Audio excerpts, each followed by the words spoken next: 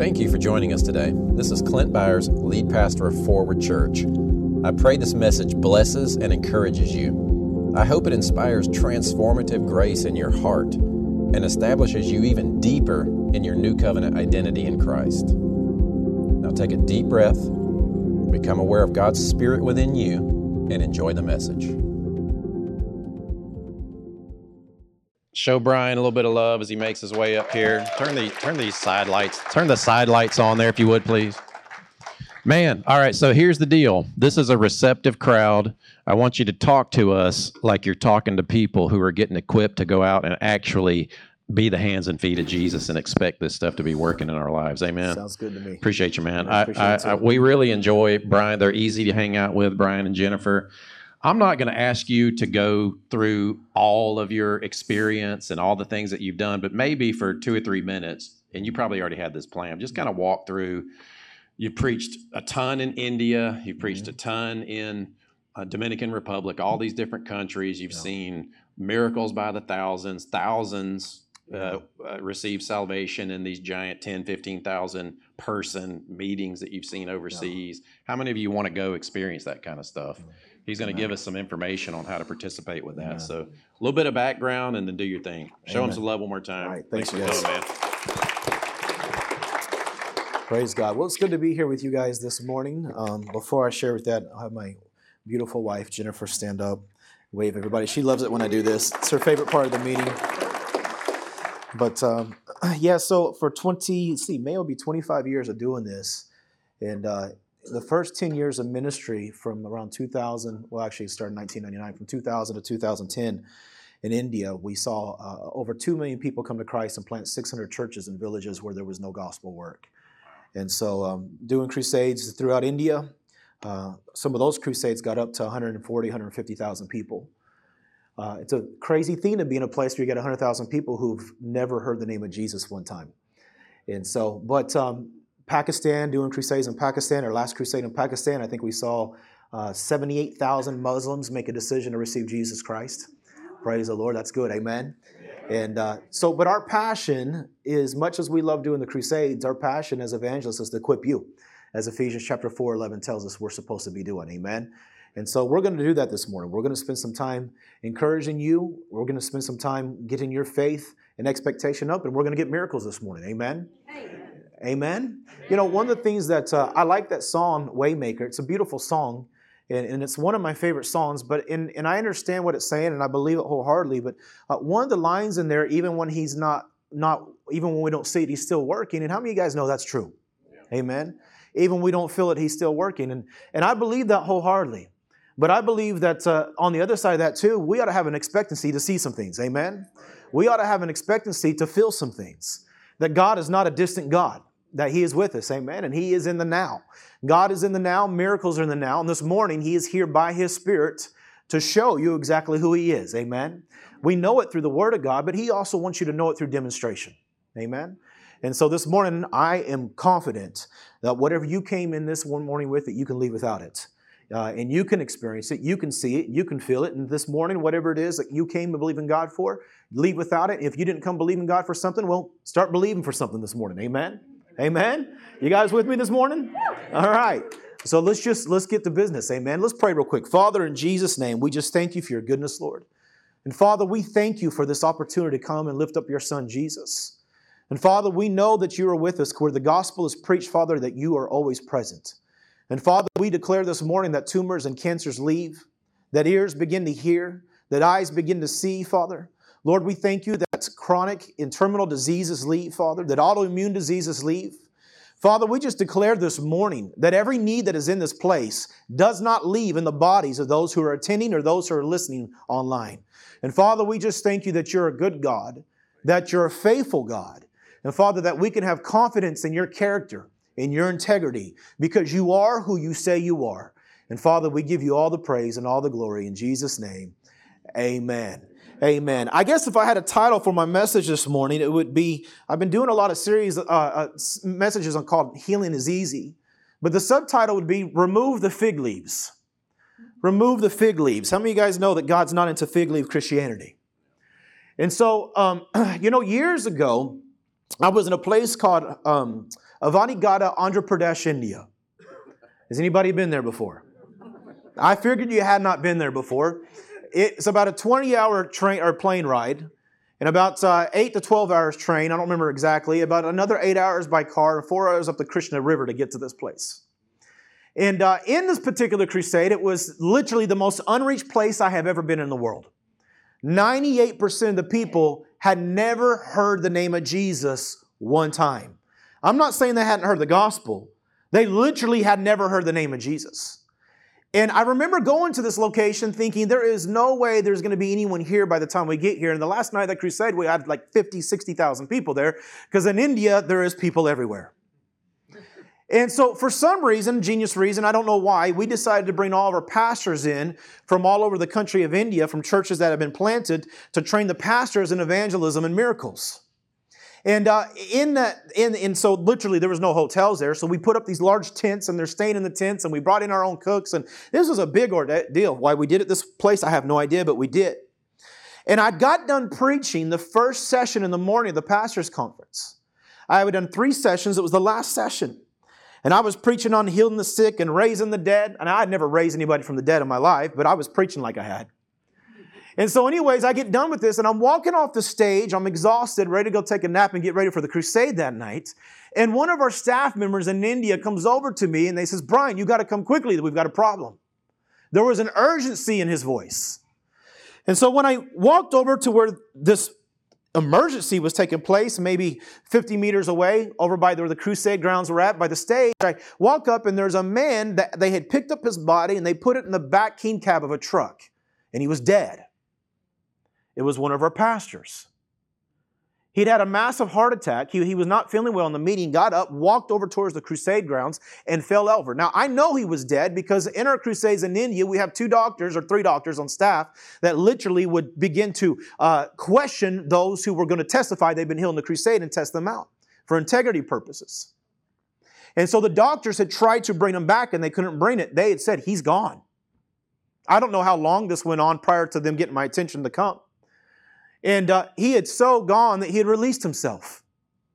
Now, I just got done preaching Raise the Dead. I did not mean this to be an object lesson. I thought, dear Lord, you got to be kidding me.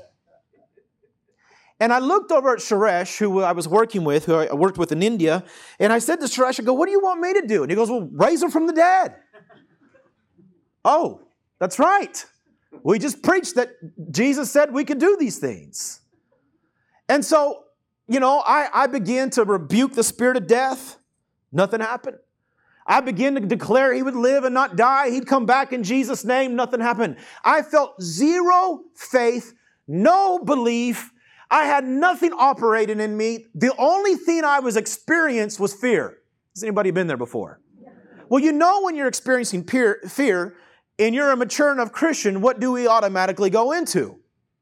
Emergency tongues. You know what I'm talking about, right? If you've been Pentecostal, you know what emergency tongues are. I am a 6th generation Pentecostal. My Aunt Jessie was reaching heaven with her hair. I know about this. She is in heaven today arguing with Jesus that she will not cut her hair still. I will guarantee it. This is fact. I mean, she was Pentecostal. No makeup. You guys know what I'm talking about? Cat eyeglasses. And a mustache, completely. That was my Aunt Jessie. And so here I am in this situation, and I'm praying in tongues. I don't feel nothing. I'm like, "Lord, give me something, do something." There is no faith involved. The only thing I am experiencing is unbelief. Everybody say unbelief. So based off everything that I've ever been taught in the church, shouldn't get any results. I'm going to challenge some thoughts today to you guys. I'm going to get you to understand that healing is easy and to quit questioning your faith so much. We've preached faith to the point that we've made faith a larger mountain for people to overcome than the sickness and disease they're dealing with. We've taken the focus off of Jesus through our faith preaching and put the focus on ourselves. When faith is actually the result of being focused on Jesus. Are you guys with me? in our attempt to teach the principles of faith as a vehicle by which we operate in the kingdom, because that's all it is. It's a tool. We believe that we build people's faith by teaching those principles, and we've gotten people's focus off the one who's the builder of our faith, Jesus. And then people, they don't question whether God can heal. Not most people. Some people will question whether it's God's will to heal, but in this group, I'm pretty for sure we don't have too many that be that way. But there's a lot of people that question whether they have enough faith for God to heal them. And that's where the problem lies. I don't experience anything with this situation. I am in nothing but complete fear. And I've heard my entire life that fear will negate faith. Listen, fear is not the opposite of faith. I want you to hear me out. Fear is not the opposite of faith because fear is just an emotion.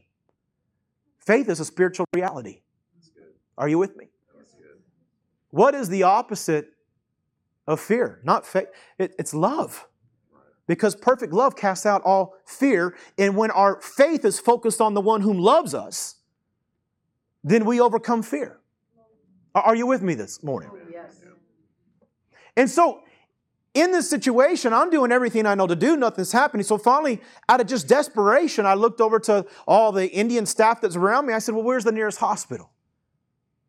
I literally was just trying to get this problem away from me. I'm being real with you guys this morning because I didn't know what to do.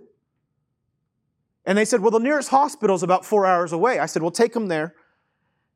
And I said, before you get there, in the name of Jesus, he'll come back. And believed not a word I said.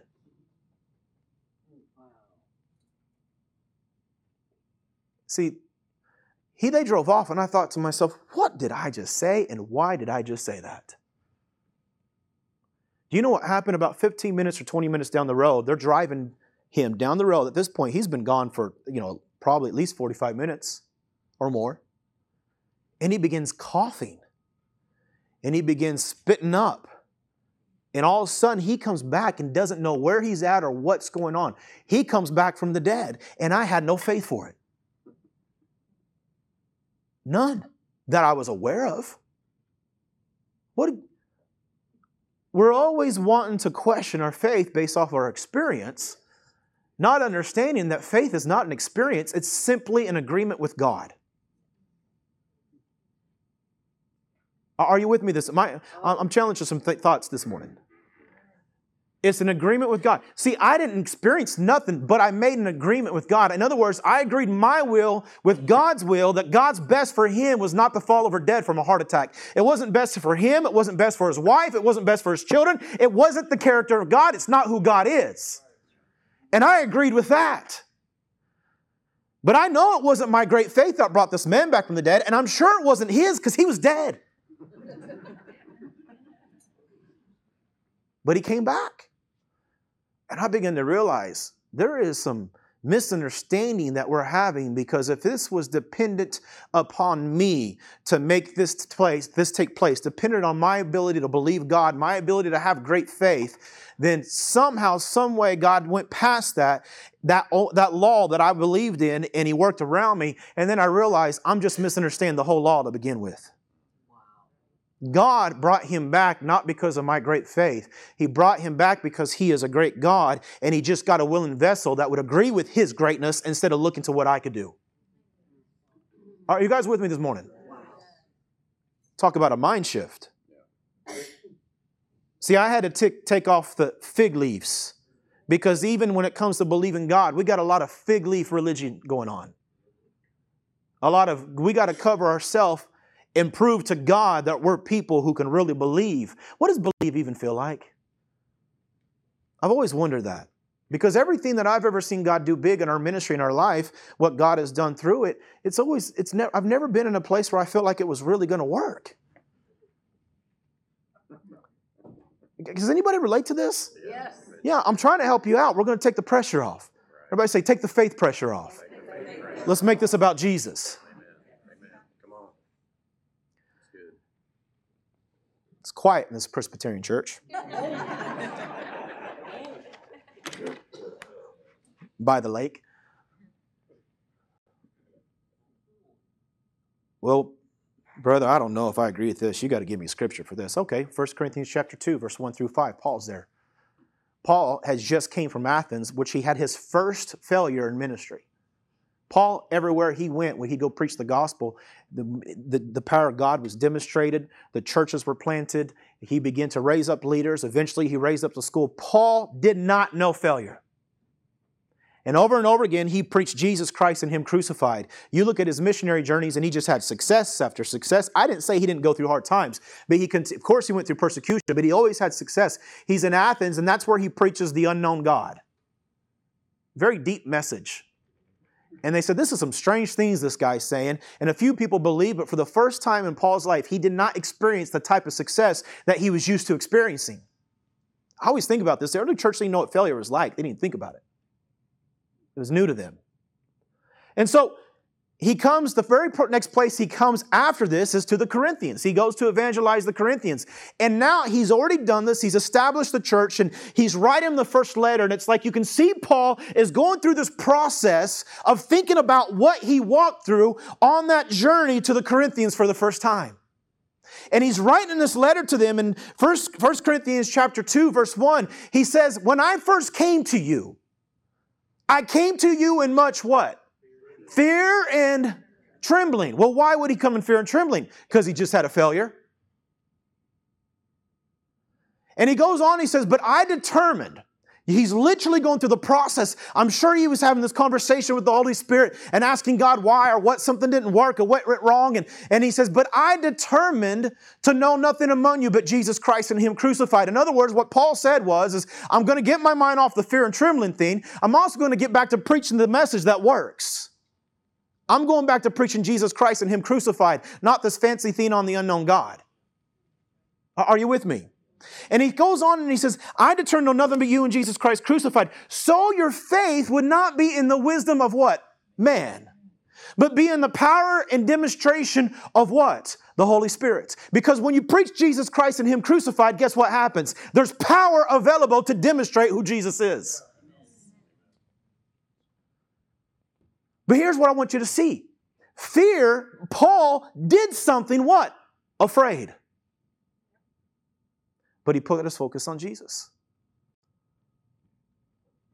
Over and over again, you can see in scriptures, the early church didn't just operate in perfect faith all the time, but yet we have this idea, like for you to receive a miracle today, you better get it all right. Listen, folks, you didn't get saved on your faith. And ain't none of you within your human reason can believe in a virgin birth. If you can, they'd lock you up in institutes if they still did that. Are you with me? That's beyond human reasoning. No, you didn't get saved on your faith. You heard the message of the gospel, and God deposited to you in your heart His faith to believe in something beyond your ability to believe anyways. And you and I don't even know why I believe this, but I believe this. It's called the conviction and calling and unction of the Holy Ghost that begin to pull you in. Do you remember that? It made no sense to you, but it didn't have to make sense. You just knew it. Why? Because Romans says that we were given the gift of faith. When did we get it? When you heard Jesus and Him crucified. And Ephesians 2:8 says that we were saved by grace through faith, and that not of ourselves, that was a gift of God. What was a gift of God? Well, we know the grace was a gift of God, but so was the faith. You received that gift of faith to believe in something that you could not believe in within yourself. Aren't you glad about that? And Colossians tells us that as you receive the Lord Jesus, so walk in Him. So if I received Him by a deposit of His faith coming to me, it was a gift that I received from Him. Now everything that I walk out in this Christian life that's part of the new covenant that I now have every right to, guess what? It's still His faith operating in me. Well, if it's His faith operating in me, that means I don't have to judge my faith anymore. Good news. You've got enough faith today because you've got the faith of Christ on the inside of you.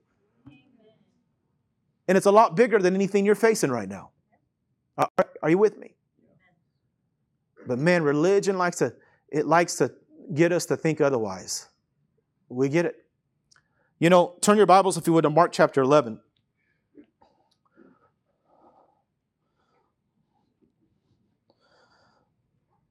You guys with me this morning? I'm late, setting you up. Mark chapter 11.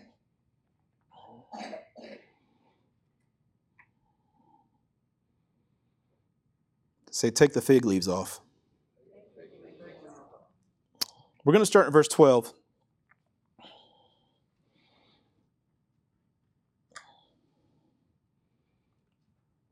This is Jesus here. Now, I want to challenge some things on Mark 11 that has been taught traditionally, and it doesn't mean that what's been taught traditionally is all wrong. I just want, how many guys know that you can look at Scripture and there's different depths or different things that the Holy Spirit wants to bring out from Scripture? You guys understand that? Mark 11, verse 12 says this, "Now the next day when they had come out from Bethany, he was hungry," speaking of Jesus. In seeing from afar a fig tree having leaves, he went to see if perhaps he would find something on it. When he came to it, he found nothing but leaves, but it was not the season for figs. In response, Jesus said to let no one eat fruit from you ever again. And his disciples heard it. Now, I got a question for you guys. Jesus probably had a pretty good understanding of when it would be the season for figs. Would you agree with that? Here's the point. I don't think Jesus was about really eating anything. Jesus was very aware that that tree probably would not have figs on it. So was he just really upset that that tree didn't have figs on it, so he got upset and just cursed that tree?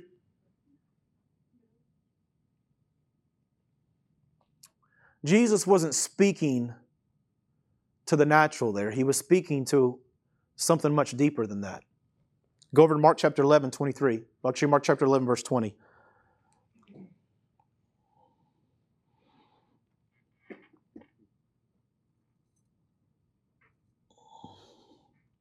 Mark 11, 20. I want you to remember this when in Genesis chapter 3, whenever the serpent came to tempt Adam and Eve. And I'm not going to go into a deep dive in this morning, but when he came to tempt them, the temptation was this: for God knows the day you eat of it, your eyes will be open and you'll be like God. You guys remember this? Now, I don't know, you guys in this church probably already know this. This is nothing new for you. But according to Genesis chapter 1, 26 through 28, Adam and Eve were already like God. They were already created in God's image and His likeness, right? So the problem there that Eve had, and the reason why man even fell, was an identity crisis. Eve either did not know because Adam didn't tell her, or she forgot that she was already created in the likeness and image of God. Her answer to the serpent should have been said, wait, I don't have to eat of something to be like God because I'm already like Him. This was the beginning of religion. Religion is man's attempt to become like God and to win His righteousness. King David said it like this in Psalm 17. He said, when I awaken with your likeness and I see your face in righteousness, my heart will be satisfied. So every man's desire is to have that identity with God that we were created to have and to have right standing with Him. Can we agree with that? And religion is just man's attempt to win that over. Well, we see then, I know that we've forever thought that they eat of an apple. The Bible never says it was an apple. But we see that once they disobeyed God, what was it they covered themselves up with? Fig leaves. This was the beginning of man-made religion and performance. So I'm convinced the tree that they went to, that the serpent was tempting them in, was not an apple tree, it was a fig tree. Are you with me? And they took the leaves off that very fig tree to cover themselves. Because now they were outside their identity in God and who He created them to be, and they didn't recognize it.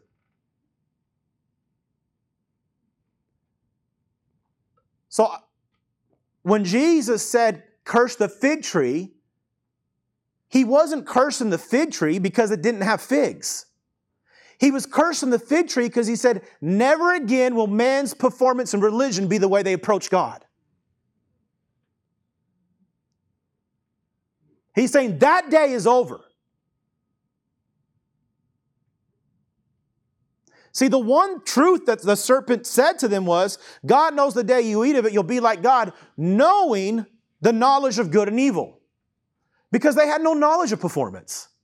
It didn't exist in their mind. They didn't have knowledge of being good to win God's approval, nor did they have any knowledge of not being good or being evil to lose His approval. The only thing they knew was they were just like God, fully approved, just in God's presence. That's all they knew. There was no question of that. And the tree that they were to eat of was the tree of life, which is the tree of Jesus. Are you with me this morning? So when Jesus says to them, or says to this tree, he knew it wasn't the season of figs. It was, in a sense, a prophetic act that Jesus was declaring that this religious system of man trying to win God's approval through some type of works or prove who they are, to win his favor, it's done. It's over with. Well, let me tell you something. Even when we approach it in the area of faith that we're trying to prove to God that we have enough, He's not interested in that. When Jesus said it took the faith of a mustard seed to move a mountain, He meant it. He never said it took the faith of a mountain to prove to God you can move a mustard seed. Are you with me this morning? Man, take the pressure off. Healing is easy. So in Mark chapter 11, verse 20, let's read there. It says this. As they passed by in the morning, they saw the fig tree withered away to its roots. And Peter remembered and said to him, Rabbi, look, the fig tree that you cursed has withered. And Jesus said to him, have faith in God. Or how about this? The original text really is the meaning is have the God kind of faith. Have the God kind of faith. And Jesus answered, have the God kind of faith. Verse 23. Truly I say to you, whoever says to this mountain, everybody say mountain. Mountain. Say it again, mountain. Mountain. What's the mountain?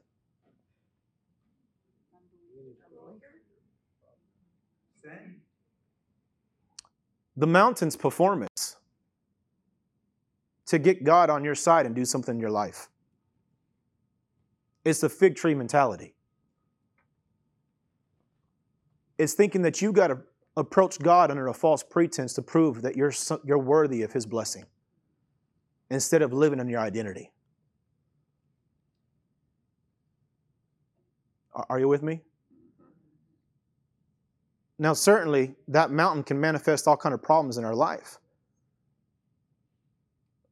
But the one thing that Satan has continued to be after in people's life is their identity. From Genesis chapter 3 on, that's what he's been after. We even see it in Luke chapter 4. When Jesus goes out into the desert to be fasted, Satan approaches him and says, if you are the Son of God, do these things. He was trying to get Jesus to fall for the same thing that Adam and Eve fell for. Over and over again, it is the same card he plays. The doctor tells you you've got cancer and you've only got so many months to live. What is that? It's a challenge to who you really are. It's a challenge to your identity. You wake up in the morning dealing with autoimmune diseases. What is that? It is a challenge of who you really are. Because anybody who's actually fully understand who they are in Christ, who Christ is in them, and the kingdom in which they live in, will begin to develop their heart to a place where they live in that reality over what you're experiencing. Listen, there's a difference between facts and truth. It's a fact you could be sick. It's a truth that God has redeemed you from it. And Jesus said clearly, you shall know what? The truth. That word truth in the Greek is a reality. In other words, you'll know God's reality, and His reality supersedes the fact of what you're dealing with and has the power to change it. So when Jesus cursed this fig tree, He said, no more will a man approach God based off a dead religion of winning His approval. Instead, we're going to approach God on Jesus Christ in Him crucified. He said, that mountain will be removed.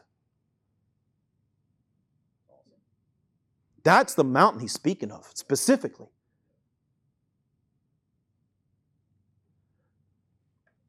It says this, truly I say to you, whoever says to this mountain of men's religion, be taken up and thrown into the sea, and does not doubt in his heart, but believes those things he says will come to pass, and it will be done for him. Verse 24. Therefore I tell you, whatever you ask in prayer, believe that you received it, and it will be yours. And whenever you stand praying, forgive. Here, I want to get to this. I do want to talk about this, because this has created a lot of problems for people. How many of you guys read this before? I'm like, my gosh, is Jesus telling me if I don't forgive someone that He's not going to forgive me? Well, we know that once Jesus was resurrected, the epistles tell us that we are already forgiven. We love because we are loved. Are you following me? Never forget that the Gospels was a hybrid between the Old and New Covenant. It was a hybrid of telling you what was and what is now. But let me tell you, people don't operate in forgiveness for one another, for others, when you don't understand how forgiven you are and you're still under man's performance. If I believe that I am still winning God's approval, then I can become a very self-righteous, angry Christian. You guys ever been to the zoo before?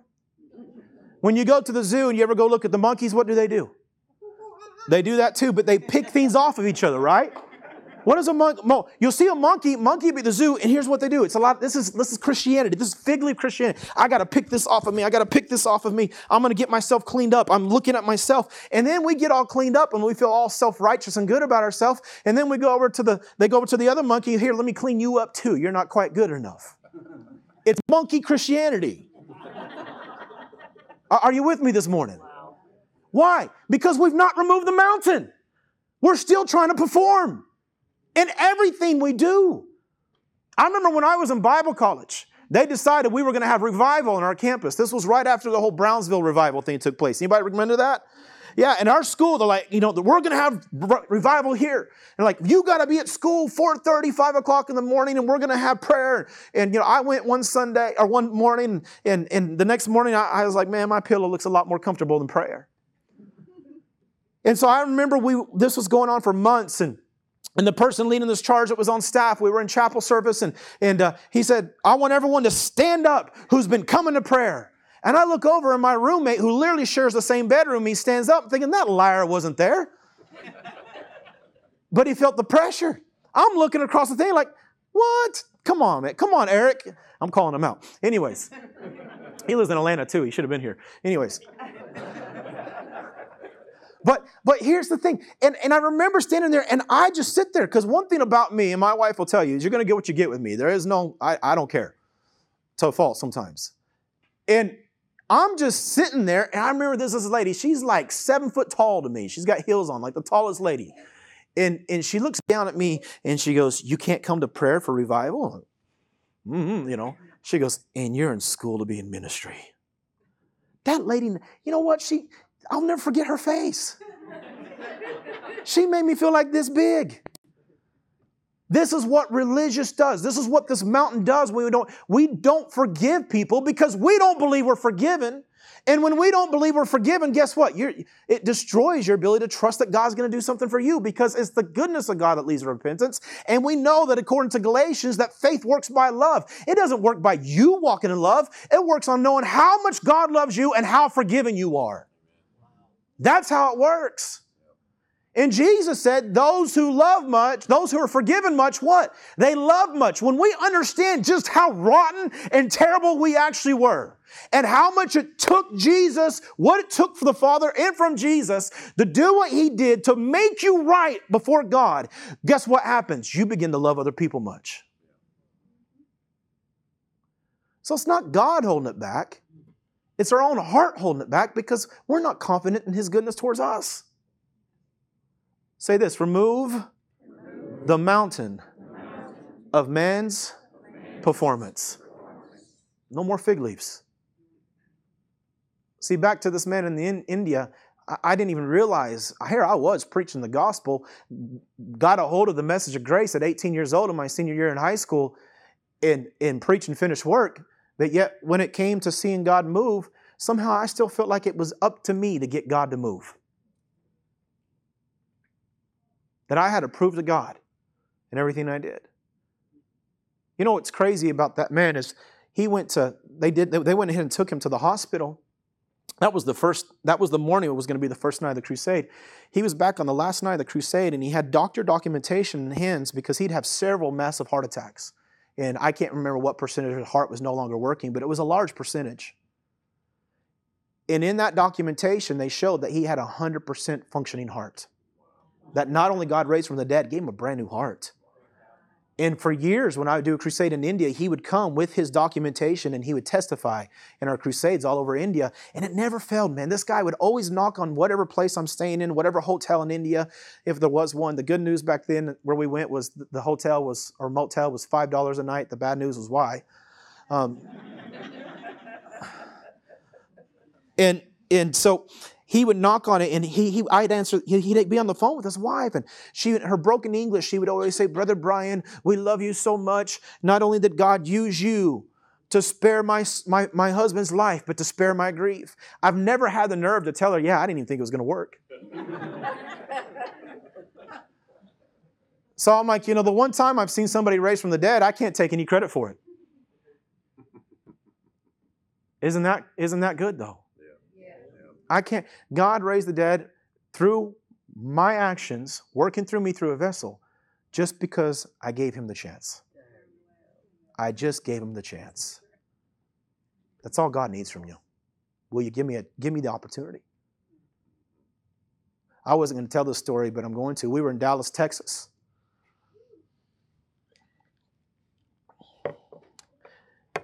And this was in January, I think, of this year. We're in a church in Dallas. And there was a lady there. Her husband had gotten healed of some type of issue of his back. I don't remember. And Sunday night, I got done preaching. He got healed Sunday morning. I got done preaching Sunday night. And she walked up to me and she said, I just don't think God can heal me. Now, she's saying this to me. She's shaking violently. Her limbs are shaking. She has no control over her body. And she said this. She goes, I just don't think God can heal me. And she goes, God healed my husband this morning. And it was a good miracle. It's something, I don't remember what it was, but it was a great testimony.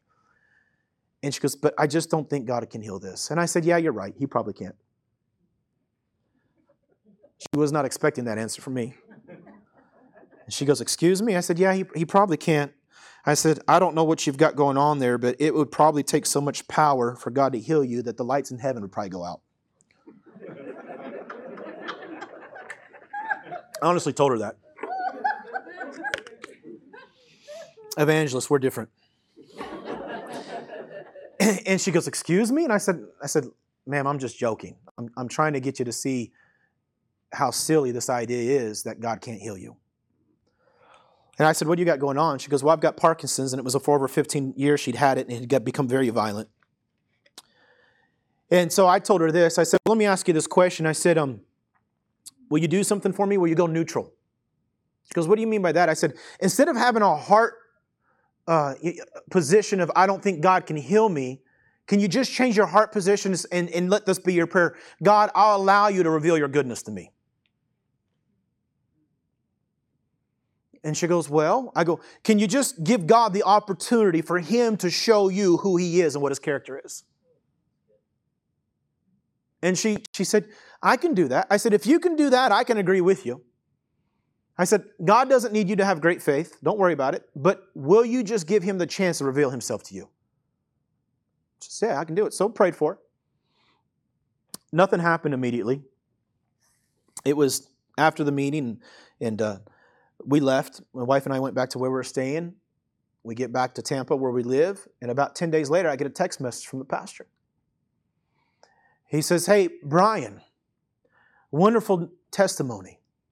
I said, Pastor Chris, what's that? He says, remember the lady that you prayed for, which he didn't even know about?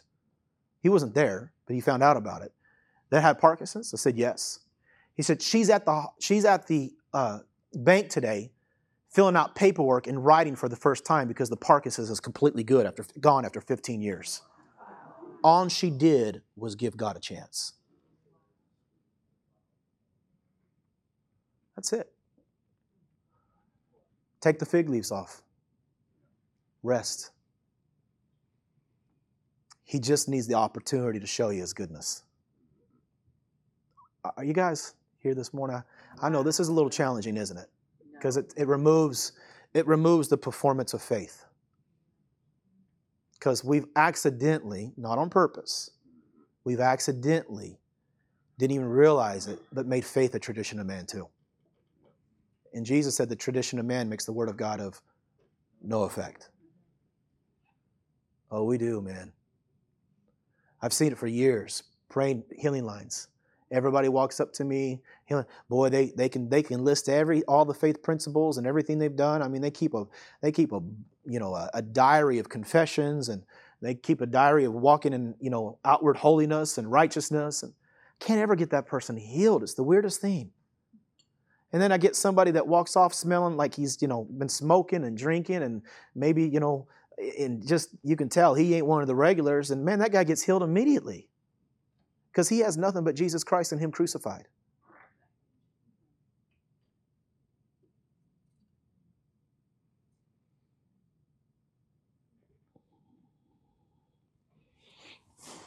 Say this with me. Remove the mountain. Let's go to Matthew 15:21. I'm going to end here pretty quick. Matthew 15:21.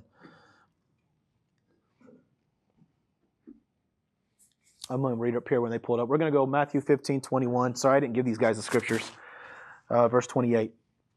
And Jesus went away from there and withdrew to the district of Tyre Sidon. And behold, a Canaanite woman from that region came out and was crying. Everybody say Canaanite. Canaanite. This is important to know this. Have mercy on me, O Lord, son of David. Everybody say son of David. Son of David. My daughter is severely oppressed by a demon. But he did not answer her a word, and his disciples came and begged him, saying, send her away, for she is crying out after us. I love the disciples, so full of compassion.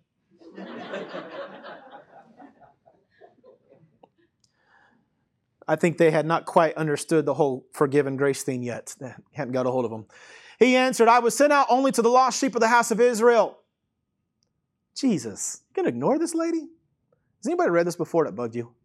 Am I the only one that read this and be like, what in the world? Like, you remember back in the, WWJD bracelet days? This is one of those things you would not want to do. What would Jesus do, But she came out, knelt before him and saying, Lord, help me. Now she says, help me. Remember before she said, Son of David, have mercy on me? Now her cry is, Lord, help me. I just want you guys to put this all together for you in a minute. And he answered, it's not right to take the children's bread and throw it to the dogs. Jesus, seriously. He's calling this woman a dog.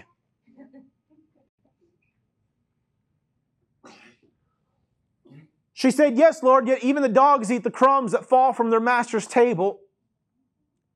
Then Jesus answered her, oh, woman, great is your faith. Be it done for you as you desire. And her daughter was healed instantly. All right, what in the world was going on here? Everybody say this, Canaanite.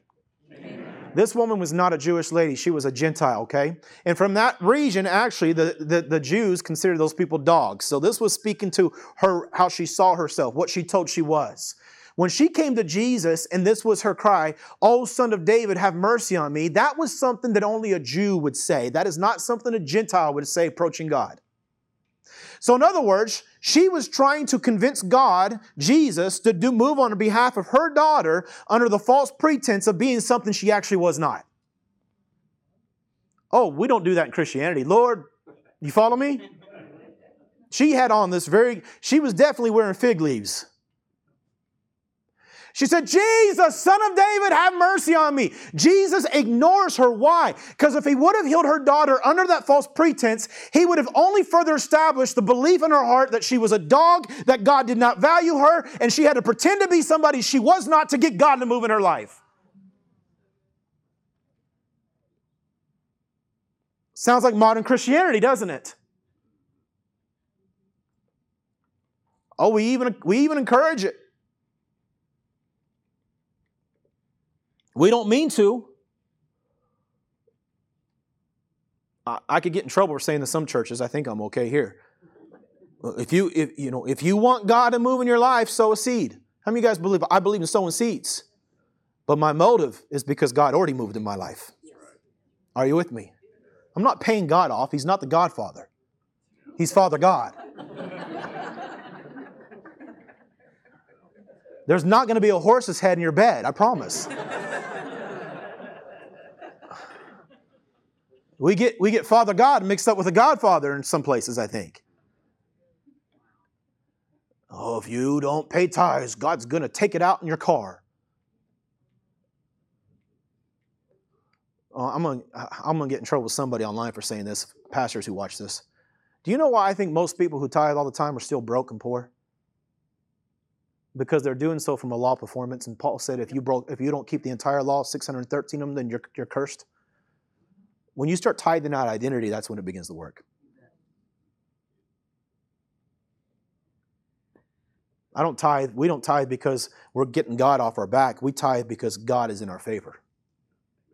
Are you with me? This is already who we are. So here she is, false pretense. Jesus said to her, what was he doing? He was trying to get her to get real about who she thought she was so he could change her thought about who she was and move on her behalf. He just needed a chance. That's why he said, hey, I came for the lost sheep of Israel. In other words, he's saying, hey, your act's up. I know who you are. You can't convince me otherwise.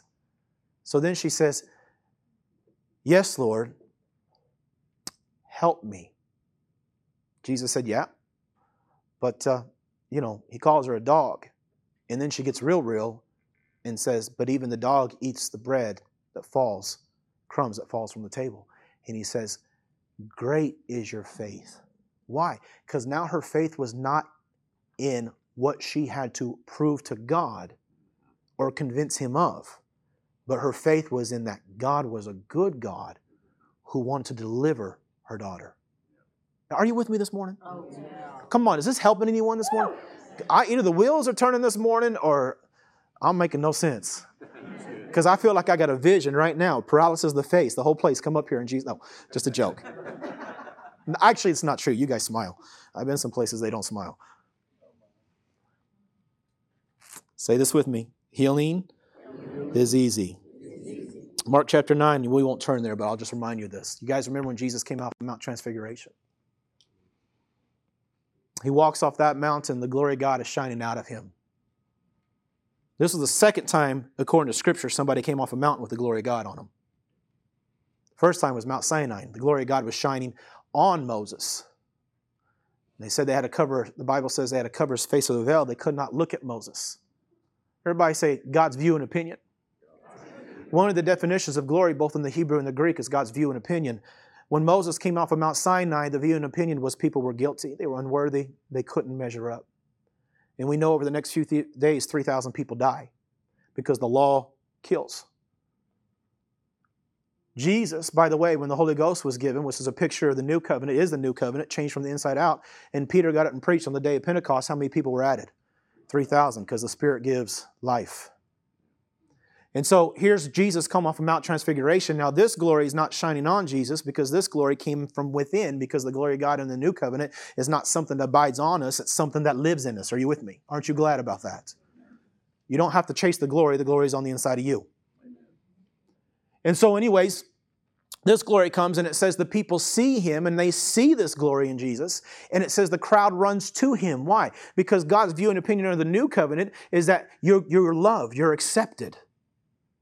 As Romans says, it's the goodness of God that draws people into repentance. So they see Jesus, they don't run away, they're drawn to this glory because they see God's love. Are you with me this morning? And so here's this picture where Jesus comes off this mountain, and Jesus is so polite in the situation. He walks up and he sees a big crowd there, and he says to the people around him, he goes, man, what's going on here? And this man speaks up and he says this to him. He says, I spoke to your disciples that they should cast this devil out of my son, but they could not. Everybody say spoke. Now, this is not language of me coming for help. This is language of I challenge. Pastor Clint, have you ever had anyone show up in a healing line and try to challenge you? I have. Yeah. Of course, I do this all the time. Like they'll walk up and give you like 25 diseases you've never heard of, and they'll put a big smile on their face and go, what are you going to do with that? And I'm like, nothing. Sit down. I've literally told a man, sit down. In Phoenix, Arizona, I mean, he big man too, tall man. And he just, what are you going to do with that? I said, I can't do nothing because I can't minister to you when you won't give me the authority to do so. What you don't honor, you can't receive from. And so anyways, he goes and sits down, and in that meeting, by the way, that was 5 nights. By the last night, he came up and he received a healing. I don't remember what it was, but he got a different heart attitude. But here's the situation. This father comes to Jesus, or comes to the disciples. I spoke to the disciples that they should cast it out, but they cannot. Now, we don't know whether he was part of the religious crowd that was there, but we know he's at least been influenced with them because the whole group is there. Now, I want you to think about this. The disciples were not novices. They had already cast out devils. They'd already went 2 by 2 and healed the sick. They came back to Jesus and they said, man, even the devils are subject to us in your name. And he's like, you kidding me? That's not even a big deal. Don't care about that. You should celebrate because your name is written in the Lamb's Book of Life. He's like, that's not even a big deal. So here they are now not having results when they've had results. And so Jesus begins to conduct an interview. He says, how long has this been going on? Now, he doesn't deal with the disciples at this moment. He doesn't even deal with the demon-possessed boy. He talks to the Father. He says, how long has this been going on? Because Jesus knew where the problem was at. So the Father says, well, for many years, he both does this and throws him in the water and tries to drown him in the fire. And he begins to manifest. This devil begins to manifest in this moment in this boy. Jesus ignores the devil. You know, most of us, including myself, many times the first thing we do is jump in the middle of that devil and try to cast it out. Well, some of us, the rest of y'all be running out of here going, I'm out of here.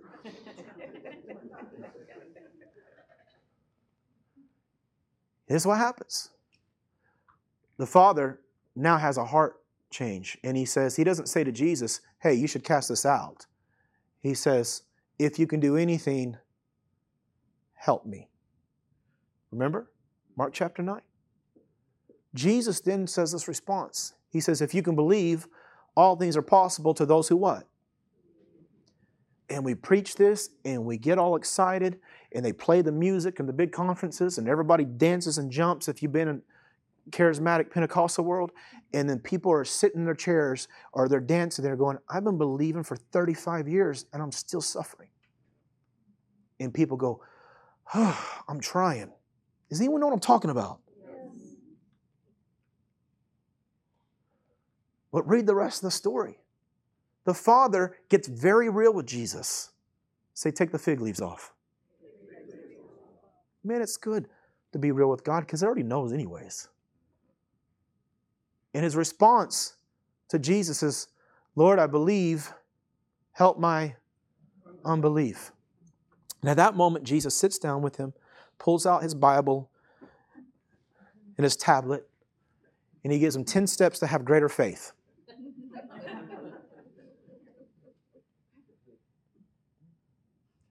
Or he preaches a message of why he can't be healed yet because of his unbelief. No, what does Jesus do? He delivers the boy. Because Jesus didn't need the Father to have great faith. He just needed the Father to give him permission to do it. That's what God's looking for. And I've got a challenge for you. I believe the greatest level of faith is just giving God permission to show us how good he is. Just give him permission. That's all he needs. Well, God's God. He can just do what he wants.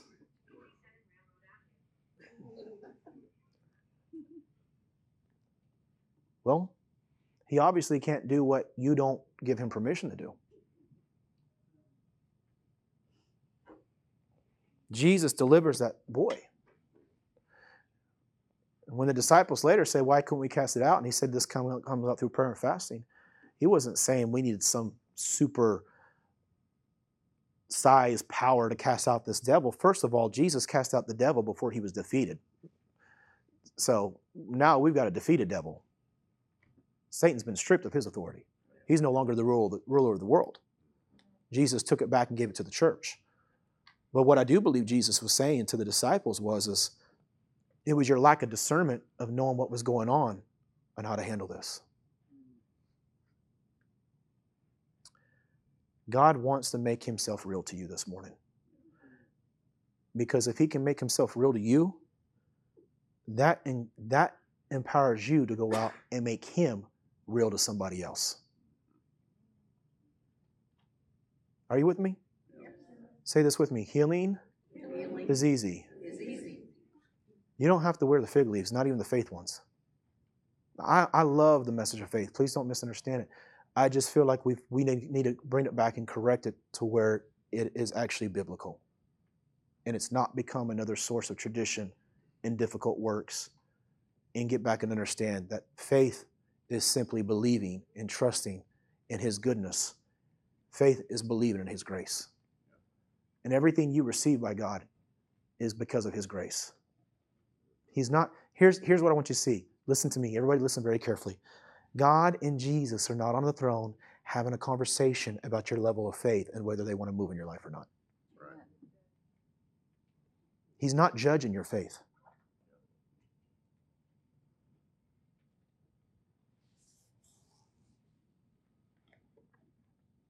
Are you glad about that? He's not. You right now can receive whatever you need from God by just giving him a chance. Is there somebody here? I had this during worship. Is there somebody here? I don't even know what this means. It's like I saw, and I don't normally get visions. This is very rare for me. So there must be something going on here with Pastor Clint. But I know how he got saved in his story, so I guess that's what it was. But anyways, Is there somebody here that down your spine, it's almost like there's calcium buildups? Does that make sense? It's just what I saw. And I saw all the way down the spine. Who got a little pain? Who is that? Somebody here. Maybe it's somebody online, but I really believe it's somebody in the room. Is that anybody here like that? I don't know if calcium buildup is the right thing to say, but it was almost like not, it wasn't, I don't think it was bulging disc, but it was like something just sticking out, several things down your spine. Is anybody like that this morning? You guys go ahead and stand up to your feet. We're going to minister for a minute. I'm going to give you a second. Please do me a favor. Don't walk to me after the service and say that was me. Let's pray for it right now if that's you. Okay. It's somebody here. It's somebody here. Yeah. And you don't want to raise your hand. Yeah. God wants to heal you. He's going to reveal His goodness to you right now. I mean, I literally saw this during worship. It just. Who is that? Yeah. Who is that? Amen. Praise you, Lord. Yeah. Yeah. I don't know if that's what it was. I'm guessing, okay? I can't explain what I saw. She thinks it's her son. She's going to get him. He's back in the... Okay. We'll pray for you too, okay? Yeah, give me just a second. Yeah, but I saw... Yes, sir? Your spine? Do you have that, something like that? Okay, come on up here. Thank you, Father. Thank you, Lord. Thank you, Lord. Thank you, Lord. Also, is there someone here, and again, I don't know, it's like a fatty tissue, and it's causing you a lot of pain. It's kind of right back here in your rear delt area in your shoulder. Who is that? There's a lot of pain right here. Just come on up here. That's something I saw as well too. It was the weirdest thing seeing things. Usually I just get it. Yeah, don't get nervous in the service. All right? Who is that? Thank you, Father. Thank you, Lord. Thank you, Lord. Thank you, Father. Let's just wait on the Holy Ghost for a minute. Amen. You can go ahead and bring him up here. Yep. It's okay. Don't worry. I'm not gonna. Thank you. And you can go ahead and come up here too. We'll pray for you too, because it could have. Hallelujah. Thank you, Jesus. Thank you, Jesus. Thank you, Jesus. Praise the Lord. Also, partial detached retina. Who is that? Come on up here. Thank you, Father. Thank you, Father. Thank you, Lord. Thank you, Lord. Let's just stay in tune with the Holy Ghost. Amen. Hallelujah. Say it with me. Healing is easy. No false pretense. Amen. God is not judging your faith this morning. He's not. I'm so glad about that, aren't you? You know what faith is just even if you feel fearful, just keep moving forward. Just keep going forward. Amen. That's what Paul did. Just give him a chance. That's all he needs. You know, when that father said, Lord, help my unbelief. You know, one good way that Jesus helped his unbelief was he healed his son. Once he healed his son, guess what? The unbelief was gone. Well, that's not faith. Well, it worked anyways. Amen. You know, everybody gives doubting Thomas a hard time, but you know what? God moved in his life in such a way that it changed his life. I think sometimes we can get just so hard about things on people and not realize that God's after your heart. He wants your heart. He's not after your perfection. He's such a good God. I'd love to get up here and just tell you it was my faith that man was raised from the dead. Praise God. No, it was God's goodness. And I love that actually, that I don't get to take credit for anything. Scripture says that no flesh will glory. We'll glory in the Lord. Amen. Thank you, Father. Thank you, Father.